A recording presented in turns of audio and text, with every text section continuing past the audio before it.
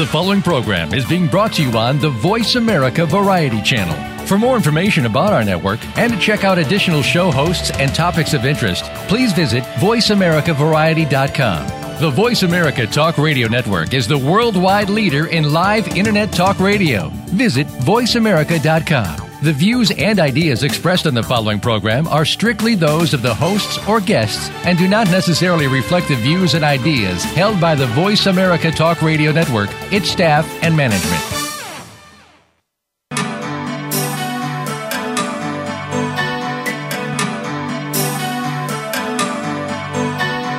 Welcome to Dr. Carol's Couch with your host, Dr. Carol Lieberman. All comments, views, and opinions are solely those of Dr. Lieberman, her guests, and callers. Now it's time to have a seat on Dr. Carol's Couch. Here's your host, Dr. Carol Lieberman.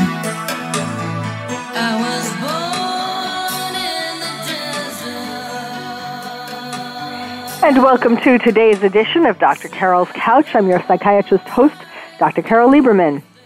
Well, today we're going to be talking about when high school police officers shoot innocent kids, or another way of looking at it is school shootings in reverse. Cop shoots student. Yes, this is a tragic tale, shocking, quite frankly. I find it that way. And, everybody gets all up in arms, so to speak, about kids coming to school and shooting up the school, and of course, well, we should. That's a whole other tragic story.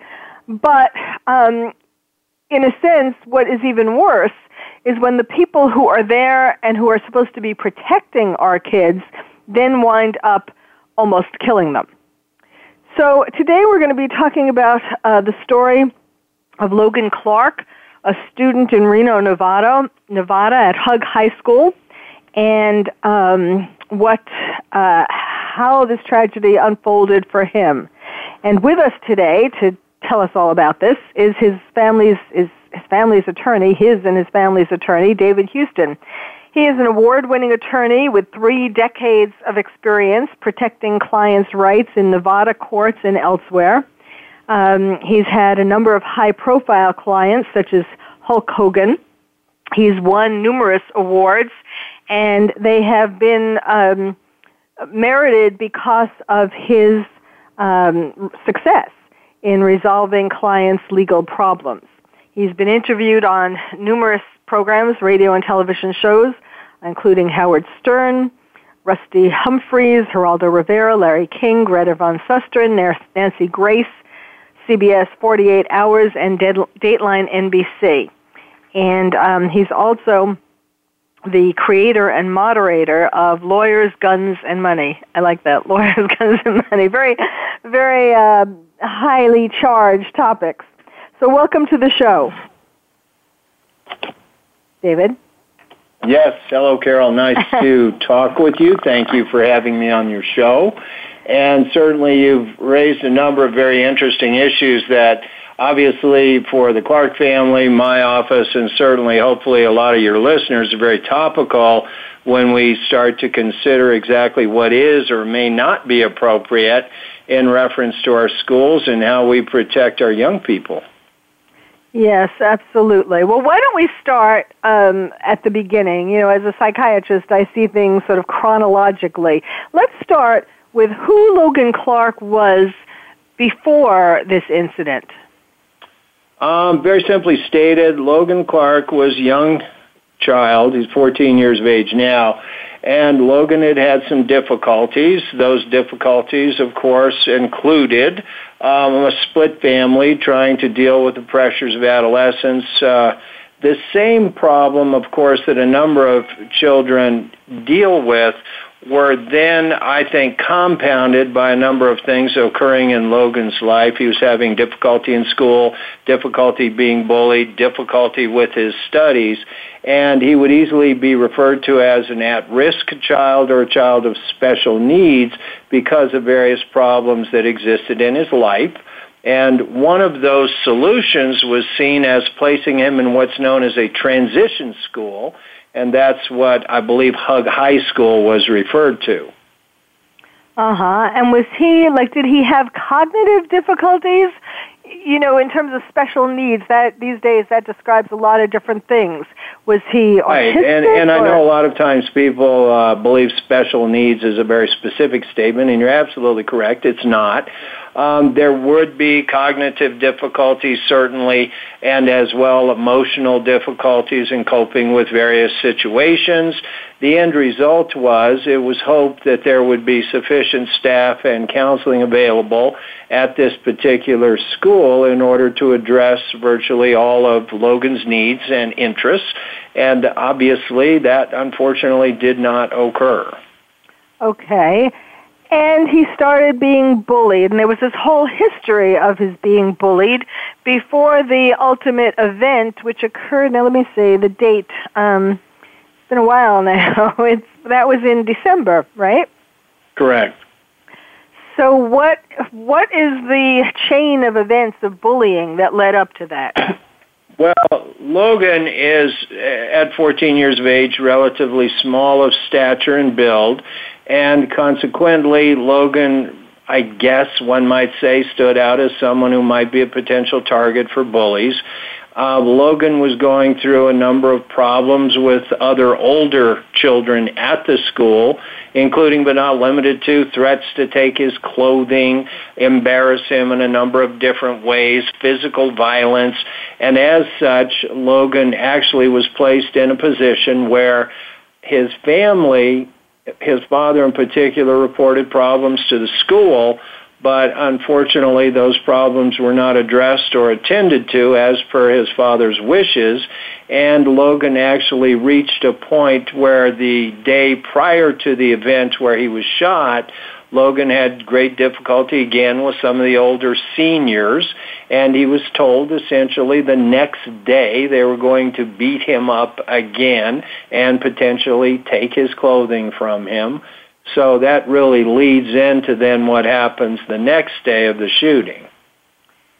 Yes, and before we get to that, that this is a problem, and I'm sure you've been aware of it as well. This problem of parents, I see it in families that I treat, in cases that I've dealt with as an expert witness, parents, even when the kids come home and tell their parents, and not all kids do, which they should, but even when the kids tell their parents about how seriously they're being bullied, and even when the parents go into school and tell the school, the school, in pretty much all the cases that I've been involved with, the school does very little. At most, the teacher will say to the bully, that's not nice, don't you bully Johnny, and that's kind of the end of that. Well, what's interesting in this case is in some ways we almost have that reverse analysis. We have Logan, who wants to be that young boy who can stand up for himself, and as a smaller child, he's always had that sort of persecution from others, people making fun of him because of his stature, but it's one of those situations also where your kids don't necessarily always want to come home, talk to the parents and say, I'm weak, I can't handle this myself, I need your intercession. And of course, as you know, when kids do that, if they get a, quote, reputation as a rat or a snitch on the schoolyard, it actually creates more problems for them. So you'll have instances of bullying where you'll have kids that parents actually can see a change in their behavior, their demeanor, their unwillingness to go to school. And the parents don't necessarily have the answers, so of course the parents go to the school and they try to find out what's happening, what is going on with my child, and in part that also took place in this case. And unfortunately, despite the fact this was a, quote, transition school, we have a situation where the needs of that child were certainly not being met to the extent of providing a safe harbor for education. Mm-hmm.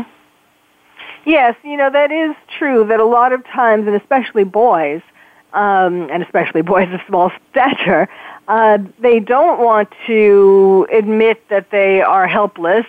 And yes, it often does make the bullying worse, which is why if a parent does go in to report it, they kind of need to be doubly on top of things to catch the backlash. Right. And when you have especially transition schools that, quite honestly, should be more inclined to investigate, and they're more modeled after the idea that they can anticipate there may be some difficulty for certain members of their student body, you would hope that they would have a very good handle on things that are occurring on their campus. And unfortunately, in this case, I don't think that was correct. Yes, because especially for special needs, kids, the whole gamut of what that can mean. There should be, one would hope that there would be this extra layer of protection because they are more vulnerable to being bullied, even if they're not of small stature. Well, and it was also my understanding in this case that the parent of Logan had actually spoken to other individuals and suggested to them Hug High was not the appropriate venue for Logan, that the father felt there were certainly great potentials for problems, and had actually initially requested that Logan be allowed to be placed in a different school, a different learning environment because of these problems and issues. And unfortunately, as in most cases where a problem arises, he was overruled, and a decision was made that would be the best place for his son. So going back to where you had taken us, so these bullies, these seniors, had warned him that the next day they were going to beat him up again, take his clothes. And wasn't there something that where, I'm trying to remember, wasn't there something where they thought that Logan had told the school something about one of these, had ratted on somebody? Exactly, and that was, again, as I discussed earlier, a method of compounding the problem is when you are seen as cooperating with school officials or authorities, and in the vernacular of the streets you're referred to as a snitch or a rat or something of that nature, which of course just simply increases the bullying, and it places that particular student in the uncomfortable position of having others then involved because, of course, you're not in the, code supposed to go to the teachers or counselors and tell on another kid who may or may not be doing something to you. And I know to some, they would think, well, that's somewhat startling. Children, of course, can freely report. But to believe that actually, I guess, demonstrates our age because it removes us from that environment by so many years that we don't really remember what it was like, perhaps, to be in high school and to have to contend with the social problems and peer pressure that, frankly, Logan was contending with at that time. Okay, so tell us about D-Day. Okay, D-Day, and unfortunately it's pretty well ingrained in my memory because to me it was so shocking. We have a situation where Logan arguably arms himself in order to go to school because he's fearing that he's going to be attacked again. A number of his friends apparently were aware, and word had spread on campus. There were actually students with cellular telephones prepared to film the event. And it was, to me, reminiscent of those old movies where they were throwing the Christians to the lions and all of the spectators wanted to watch and cheer the process. And Logan, of course, is in a situation where at this point, because his friends are actually fearful of retribution or the potential of being beaten as well, Logan is pretty much then left on his own. Logan at that point is accosted. Logan is accosted to the extent that he attempts to escape. And as I understand it, the allegation is 5 seniors were essentially prepared to do what they had promised to do. And Logan produced the 2 kitchen knives in an attempt to fend them off, literally crying, "Get away from me, get away from me." And I think as the video of this case demonstrates, Logan then is literally running through this crowd of students, some of which are holding up iPhones or some other type of cellular phone, filming this entire episode, and you can actually hear the students participating vocally, almost with encouragement, not necessarily for Logan, at which point we see Logan running through the crowd, not accosting anyone, not attempting to engage anyone, but essentially attempting to escape and to get away. He's also, of course, verbalizing this by virtue of what he is saying to the people who are around him, looking in every direction you can imagine, trying to make sure someone isn't coming for him for the purposes of finishing the assault. Because what you can also see in the video is the blood that's coming from his mouth and or nose to where he's already been punched in the face more than once. Logan, in turn, is telling people to stay away from him, literally going in circles. And unfortunately, this is when he meets with the school police officer who comes upon Logan doing exactly that. And when you think about whatever cognitive and emotional problems he had before, I mean, when you look at him in the videos, I've watched a bunch of videos, all different angles and so on. I mean, he looks like a terrified lion, or a terrified, I guess, a terrified deer being hunted by lions. Yeah, that's a very good way to put it. He's definitely fearful. He's definitely wild-eyed in the sense of fear as far as anticipating an additional assault, not knowing who's going to do it, not knowing whether or not this crowd around him that seems to be yelling and chanting represents as hostile or otherwise. In short, I think the phrase scared to death is probably very applicable to how he was feeling at the moment. And really, what he was searching for is a method of escape. I think I used the phrase safe harbor before, and certainly it appears to be applicable as to the video and what he was attempting to accomplish. Yes. Okay, and there he is, almost going in circles, trying, as you said, looking on all sides of him, trying to protect himself from all sides. And then we have a school cop. Right. We have a school cop who either by happenstance comes upon the scene or is walking his normal route, for lack of a better term, and he sees Logan. He sees Logan essentially dancing in circles, screaming at everyone to stay away from him, and at that point apparently chooses, at least in that officer's mind, what he considers to be the appropriate course of action, which is to draw his sidearm, a 9mm pistol, pointed at Logan. He then says something that's really not distinguishable on the video. In other words, there's so much crowd noise, you can't really even hear what the officer says. And then within a matter of seconds, issues a command similar to put the knives down, and literally as soon as that statement leaves his mouth, a very short time later, the 9mm bullet leaves the pistol he is holding and hits Logan Clark in the chest area. Well, and that's, yes, well, we have to talk about that, how, didn't even try to disarm, like to get another part of his body. But I'm hearing the music. This is a place that we need to stop. We're talking today about Logan Clark and about when high school police officers shoot innocent kids. My guest is attorney David Houston, and we'll be right back. You're listening to Dr. Carol's Couch, and I'm your psychiatrist host, Dr. Carol Lieberman.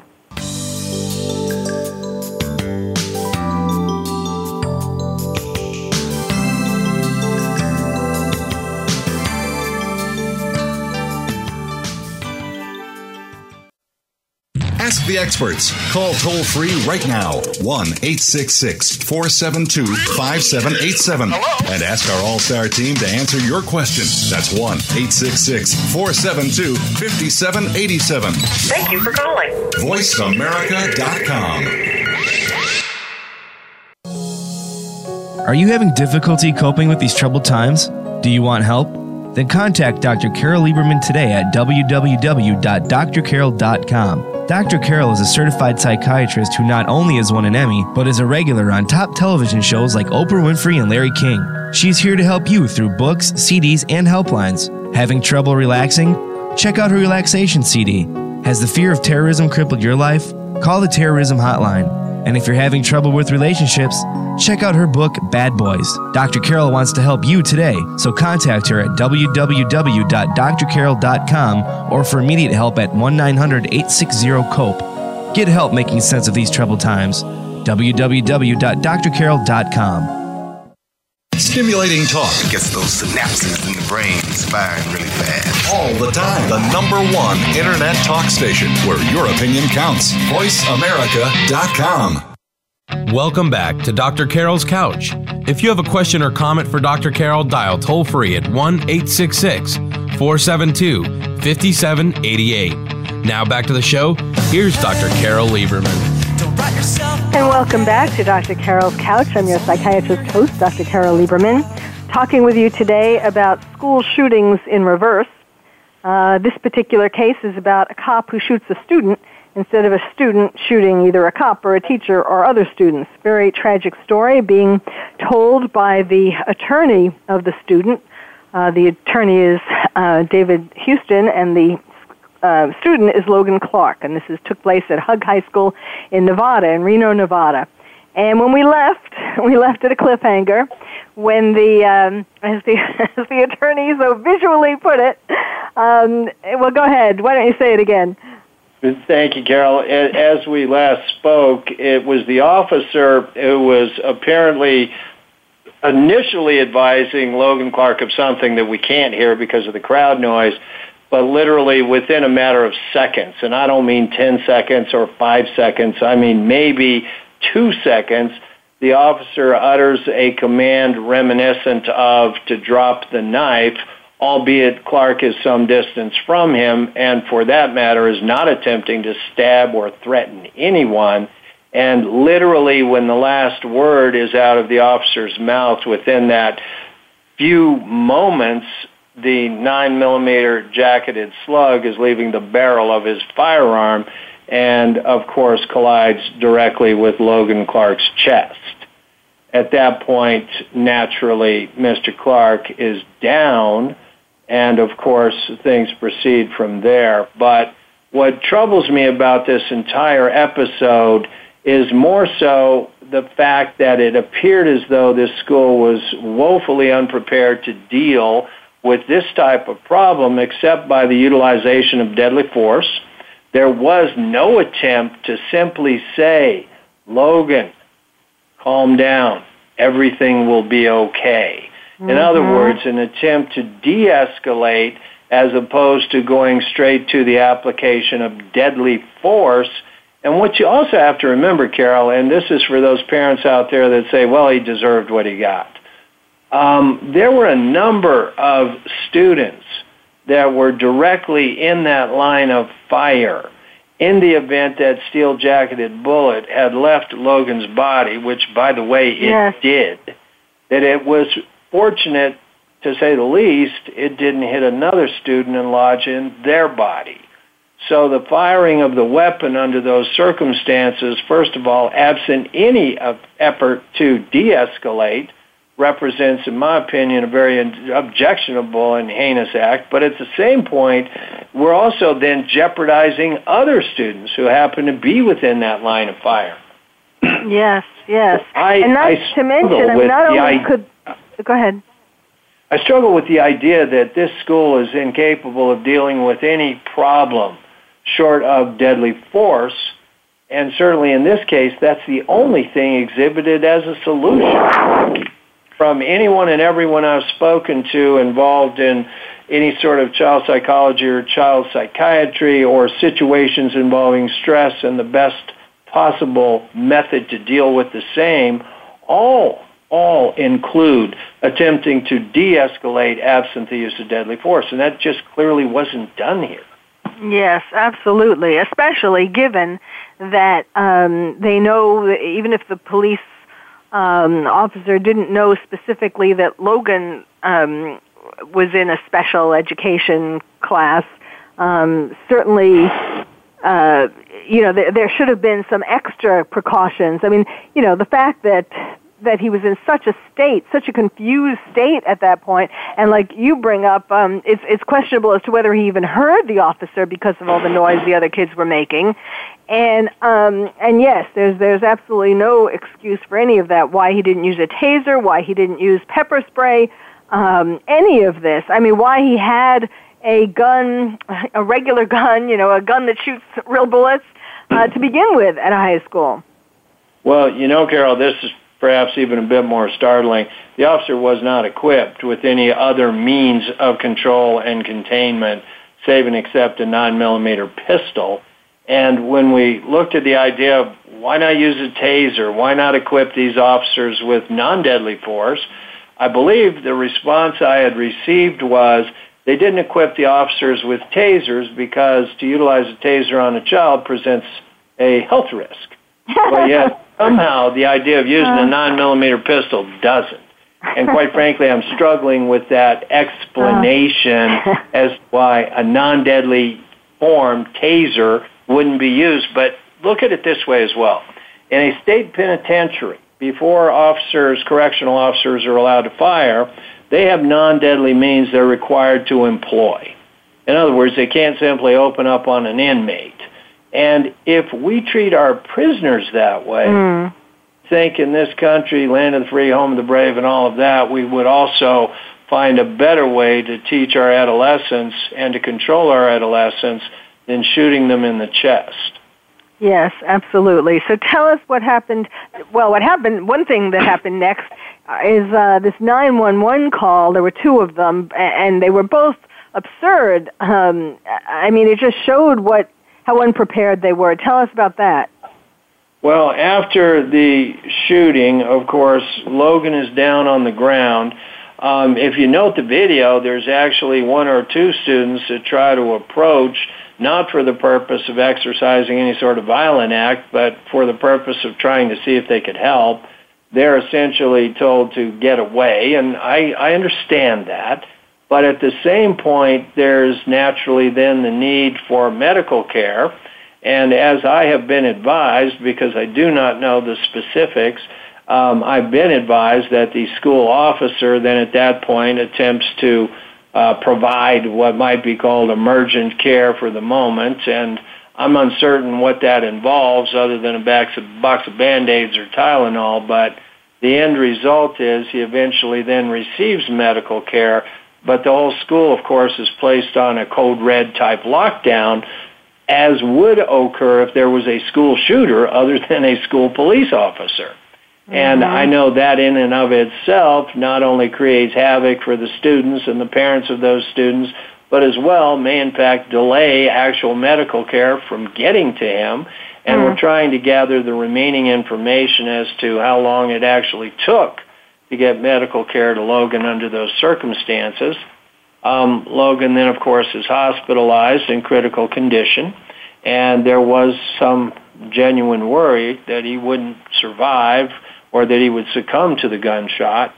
And at that point, thankfully, the hospital and the doctors were able to literally save his life. Logan, to this day, still remains in the hospital because of continuing medical problems. And those problems include, as you might imagine, infections and required additional surgeries. Once he was in the hospital and they thought briefly maybe coming out of the woods, he had a stroke.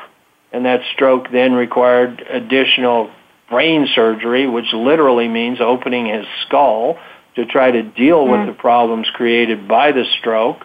Since that point in time, there have been, I believe, 2 additional surgeries attempting to deal with the infections in his body that were more than likely caused by the gunshot and then subsequent surgical intervention that caused additional infection.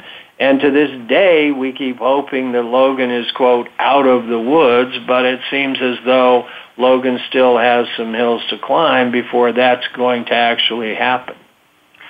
And one of the problems was that because of the gunshot, he lost part of his lung, and it was the surgery, if I'm correct, it was because of the need to do the surgery that he had the stroke. in other words, it wasn't just that he happened to have the stroke was related to the original injury from the gunshot, is what I'm trying to say. There's no question that subsequent medical problems are a direct correlation to the gunshot, and I don't think anybody would argue to the contrary. It's unusual, naturally, for 14-year-old children in very good physical condition prior to being shot in the chest to throw blood clots. It's just not a normal course of events. But I haven't heard so far that anyone's trying to suggest the additional medical problems were somehow due to his physical condition pre-gunshot. And I don't think anybody would say that. I think everyone pretty much realizes there is certainly a traumatic event that occurs in the body when you're shot in the chest by a 9mm pistol.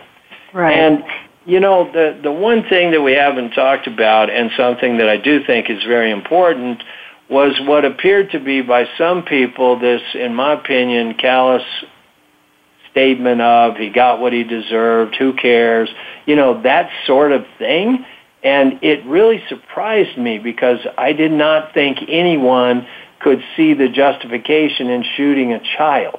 And I understand that Logan certainly shouldn't have had the knives. I agree with that 100%. But I guess the question becomes, was there a better or more appropriate method to deal with this problem than shooting a 14-year-old?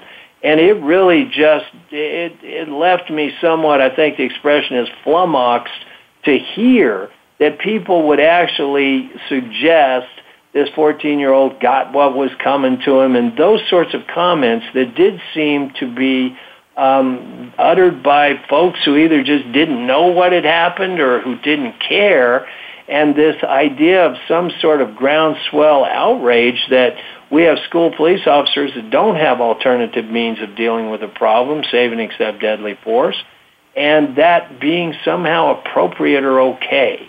To me, it just wasn't, and it seemed that that would be true of everyone. But as I said, I was surprised, and the point of discussion then seems to be, how could a mature adult regard this situation as something appropriate? And in fact, I believe it was the school district superintendent within hours of this shooting who was lauding her employees with having done a spectacular job, or they've done everything absolutely correctly, and how someone could say that when the end result is a 14-year-old laying on the ground bleeding out from a chest wound. I don't understand it. Yes. I mean, she was so much more concerned with trying to avoid liability, trying to avoid a lawsuit, and really just coldly talking about this, not caring about Logan, as if he was just nothing, as if what happened to him is just, too bad. And the thing also I wanted to mention about how before this, even though he was small of stature and all that, he was supposedly somewhat athletic, and he and his family had hoped that he was going to get a college scholarship based on his athletic ability, and because they wouldn't be able to afford it otherwise, and that obviously does not seem to be the case anymore. No.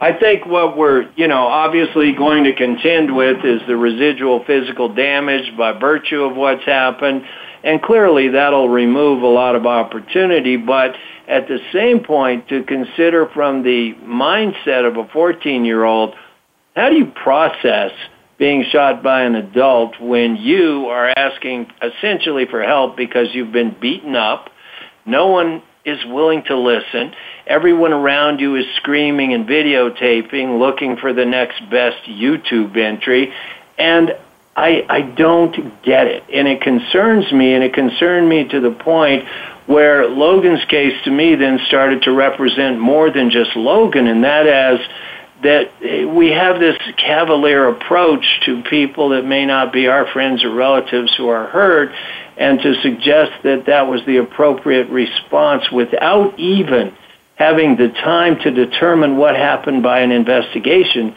was really startling to me. And it was startling to me the superintendent, as stated, was essentially with no investigation, claiming that the actions of the school district employees were above reproach and exactly what they should have been.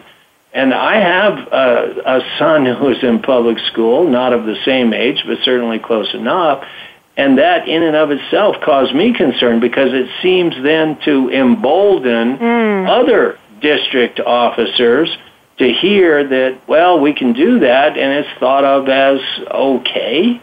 It's just not. And to claim that the district employees acted not only in a good manner, but in a manner as they should have without even a completed investigation really was startling. And certainly even we weren't taking the position that all was well. We were taking the position there were a number of questions that needed to be asked and answered.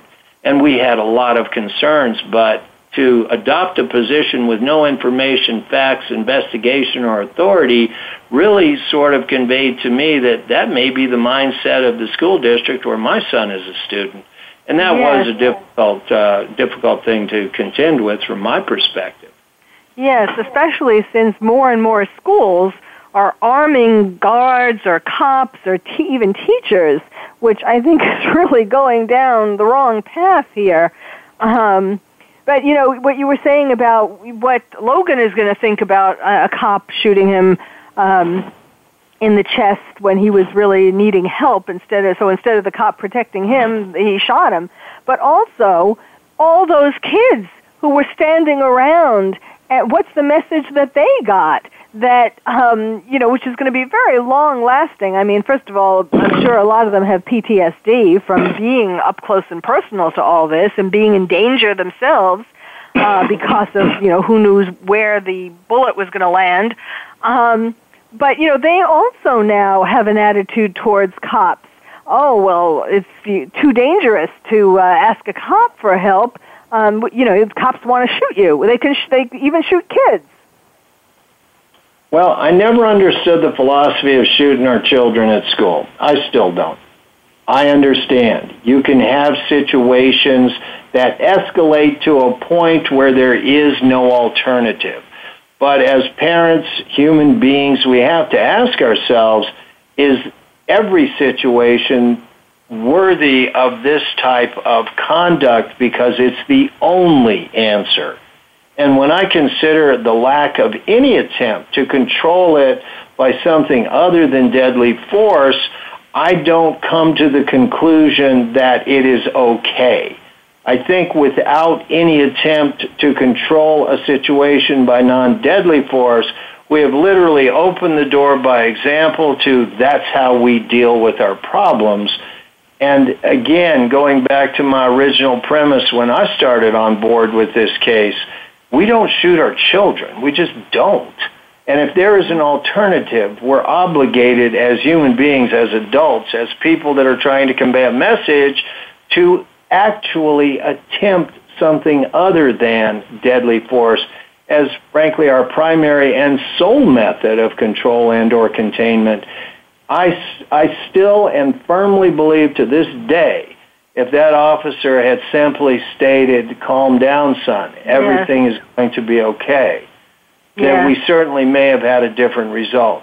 And I don't have a crystal ball. I can't guarantee anyone that. But I do know the opportunity to pull that trigger existed both before the shot was fired and certainly could have existed after the shot was fired. So in short, without trying the alternatives, we'll never know. Yes, absolutely. Well, we need to take another break. We're talking today about when high school police officers shoot innocent kids. My guest is attorney David Houston. You're listening to Dr. Carol's Couch, and I'm your psychiatrist host, Dr. Carol Lieberman.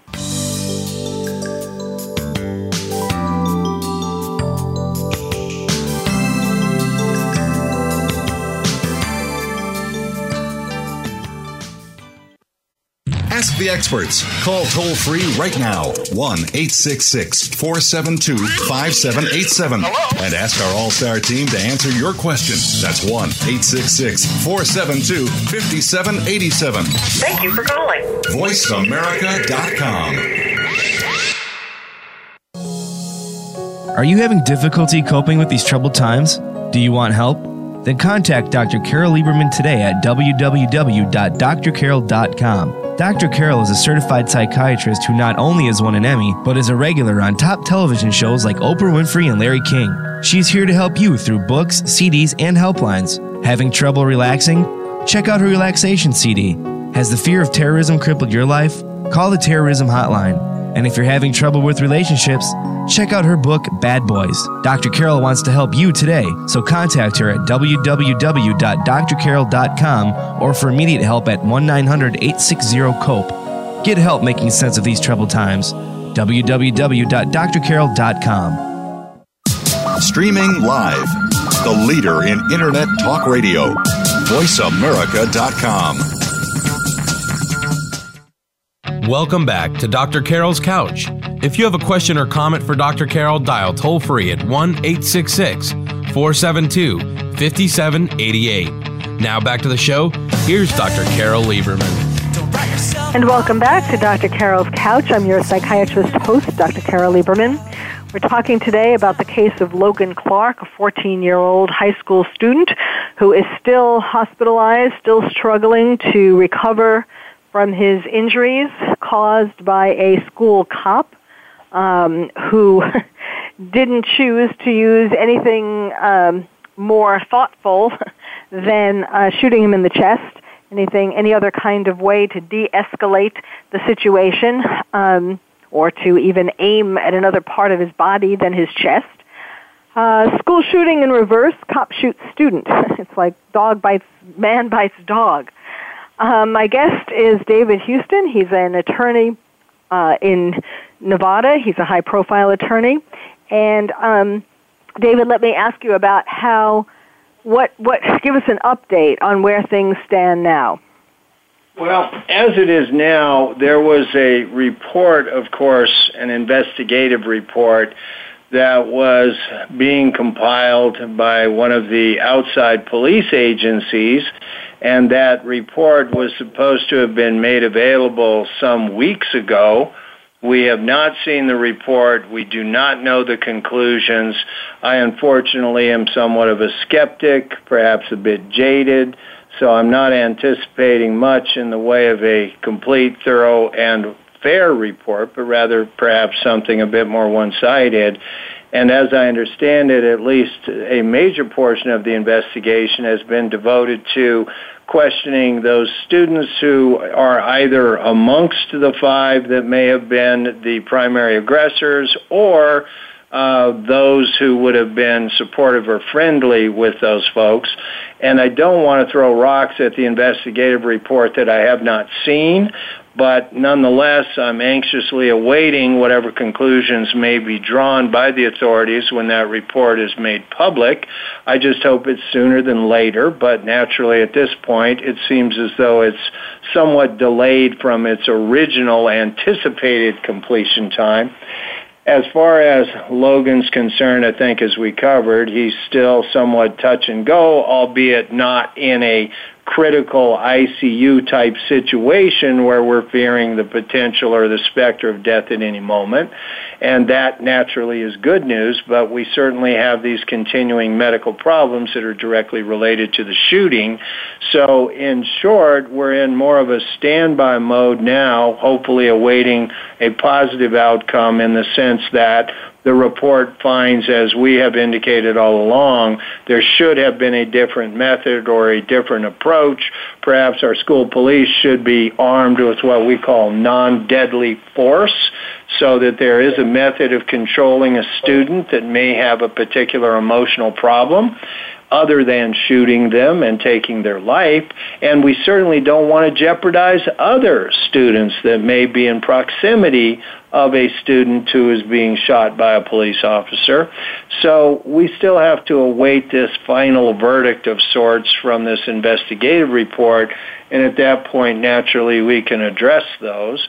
I'm anxious, as stated, to see what they actually think and whether or not in some way they may agree with us that there was a better and certainly should be a better approach and procedure. Yes, and of course this can set precedent for the rest of the country. It's such an interesting and scary or sad thing to think about how, understandable, but to think about how Logan's friends, kids who did know more details about the bullying that he was the victim of, and how they are afraid to speak out and to name names and give details. I mean, I guess the names, they know the names, but you know, to speak out to sort of support the idea that Logan was being bullied because they're afraid of being bullied themselves. What I mean, I don't know, what are you going to be able to offer them if this goes to trial? Well, the interesting thing is, and it's unfortunate, but we do live in a society where if people don't want to, quote, get involved, they don't want to be part of something that might be unpleasant or uncomfortable. And I think as parents, we in some ways pass that to our kids, possibly even by example. In this particular case, I know that there were a number of people who were, frankly, just afraid to get involved. They didn't want to speak against other people. And as previously discussed, it creates a situation where you're then viewed differently by your student body. And I can't say that I have direct memories of high school. It has been that long ago. But I can say I understand the concept of young people in high school not wanting to offend their peers or in some way disrupt their own social status. And I get it. But as this case proceeds along, we've been fortunate enough to personally speak with a number of these children, some of whom were actual witnesses to the event, and others, of course, that have more of the background information as to how this occurred. And it's of note that these kids are all worried, is anybody going to know I talked to you? Is anybody going to know what I said? And when we have to answer in the affirmative, it does definitely impact their willingness or desire to be involved. Yeah, I mean, I guess you can't really do it anonymously. I mean, you know, legally you can't really do it anonymously. I mean, it's not going to hold any weight if it's anonymous. Right, and I know a lot of what we've tried to do is encourage other kids to understand that being involved doesn't necessarily represent as a negative. And I get it that maybe some kids don't want to be involved at all simply because it is unpleasant, it is uncomfortable, but hopefully we're getting the word out sufficient to where some of these kids can come forward and tell us what they know. All that we're looking for is what happened. We're not trying to fashion a particular statement or story. We're simply trying to determine what happened. It has two phases, one of which is for Logan, of course, and the other is how can we determine what happened so that we might institute appropriate protocol and procedures that will avoid this same thing from happening again. And I think I had said in an interview when this first took place that for those folks who are so dead set in believing that a 14-year-old got what he deserved, think about it if it was their child. Because anything in this world is possible, and what we try to do is create safeguards that prevent kids from being hurt. And if that safeguard doesn't even include the option for a police officer to use a non-deadly method of containment or control, then what are we doing in our schools? So there is really an overriding question here, not just Logan and what happened to him, but how do we avoid this from happening again? Yes, and one positive thing coming out of this is Logan's Law. Where is that standing? I could not tell you that at the moment. I know our legislature has just gone into session, and quite frankly, I think it's a very topical subject, and I think it is that situation that deserves immediate attention so that we can actually get to a point where when you send your child to school, you can pretty well be assured that no one's going to shoot your child, or your child might be an accidental victim of a law enforcement officer attempting to control what the officer thinks is a situation that requires deadly force. I don't know how we get to that point of 0 to 60 with no intervening attempts. And that, I think, is what Logan's Law would be directly related to in an attempt to try to protect and try to prevent this from happening in the future. And again, going back to those folks that think, well, he was armed with knives, he represented a threat. And the answer to that would be certainly you can make that argument. But at the same point in time, you have to understand why he had the knives, what he was doing, what he was attempting to accomplish. And if anyone can watch that video and suggest that he represented a threat, then I don't think they're actually watching what he was doing, what he was saying, and the obvious. He's bleeding from his face. Something has just happened to him. And to not take that into consideration or offer any alternative than shooting him is troubling, to say the least. Yeah, it's like a wounded puppy, actually.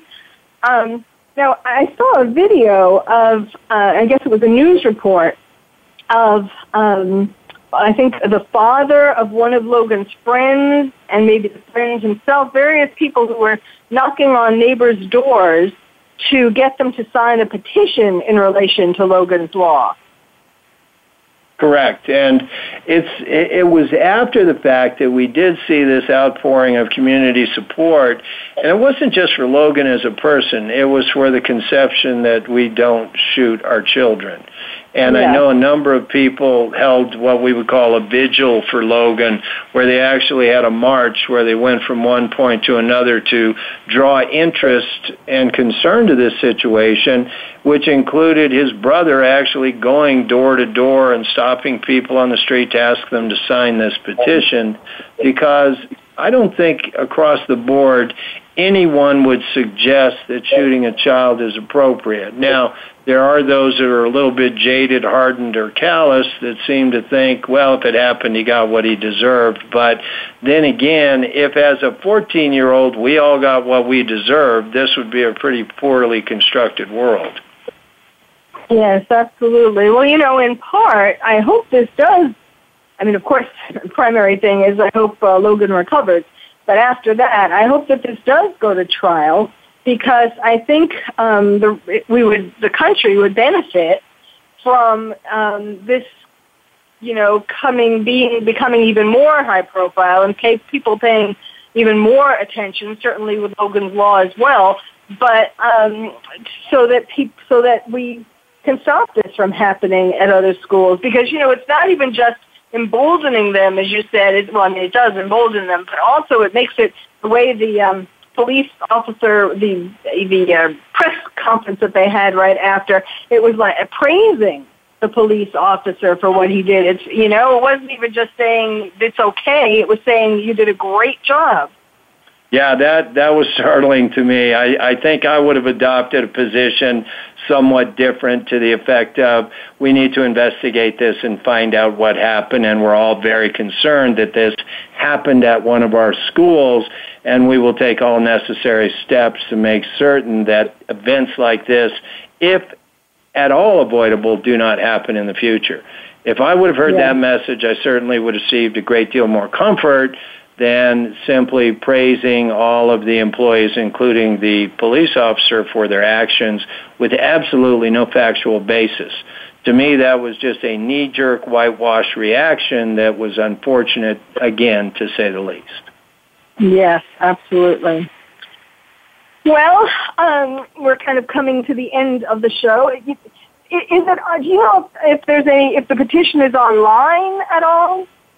I do not believe that it is, but again, I'm not certain. I have not had any part of the petition drive itself. That's something that members of the community had picked up. My goal has been to try to learn precisely what happened, and at the same point in time, of course, monitoring Logan, his condition, and also the condition of his family. We have to remember that the family potentially has a brother and a son who, of course, could pass away or could have passed away from these wounds. Yeah. And that in and of itself has created a great deal of difficulty for the family in attempting to cope. So we're more or less on a day-to-day basis with this, Carol, and of course we hope for the best and we hope for a full recovery, although how do you ever fully recover from being shot with the residual damages that Logan will and continues to deal with? That's just a whole nother question. Yes, yes. Well, at least, one good thing, the family has you.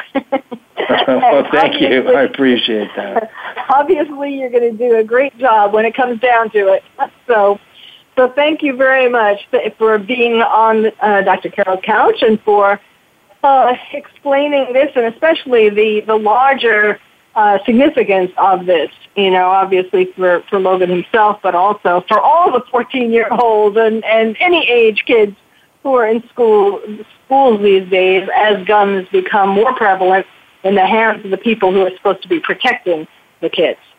So absolutely, and I'm sure everybody understands this is a very, very compelling question for everyone, and it's not just about Logan anymore. It's how we do things as a society, and in part, that's going to impact all of us. So everybody should just reserve judgment, and let's see where this case goes. Yes, absolutely. So thank you, Attorney David Houston. Thank you all for listening. You've been listening to Dr. Carol's Couch, and I'm your psychiatrist host, Dr. Carol Lieberman. Thank you for joining us on Dr. Carol's Couch. Join us next week at 1 p.m. Pacific Time for another installment of Dr. Carol's Couch. We'll save you a seat.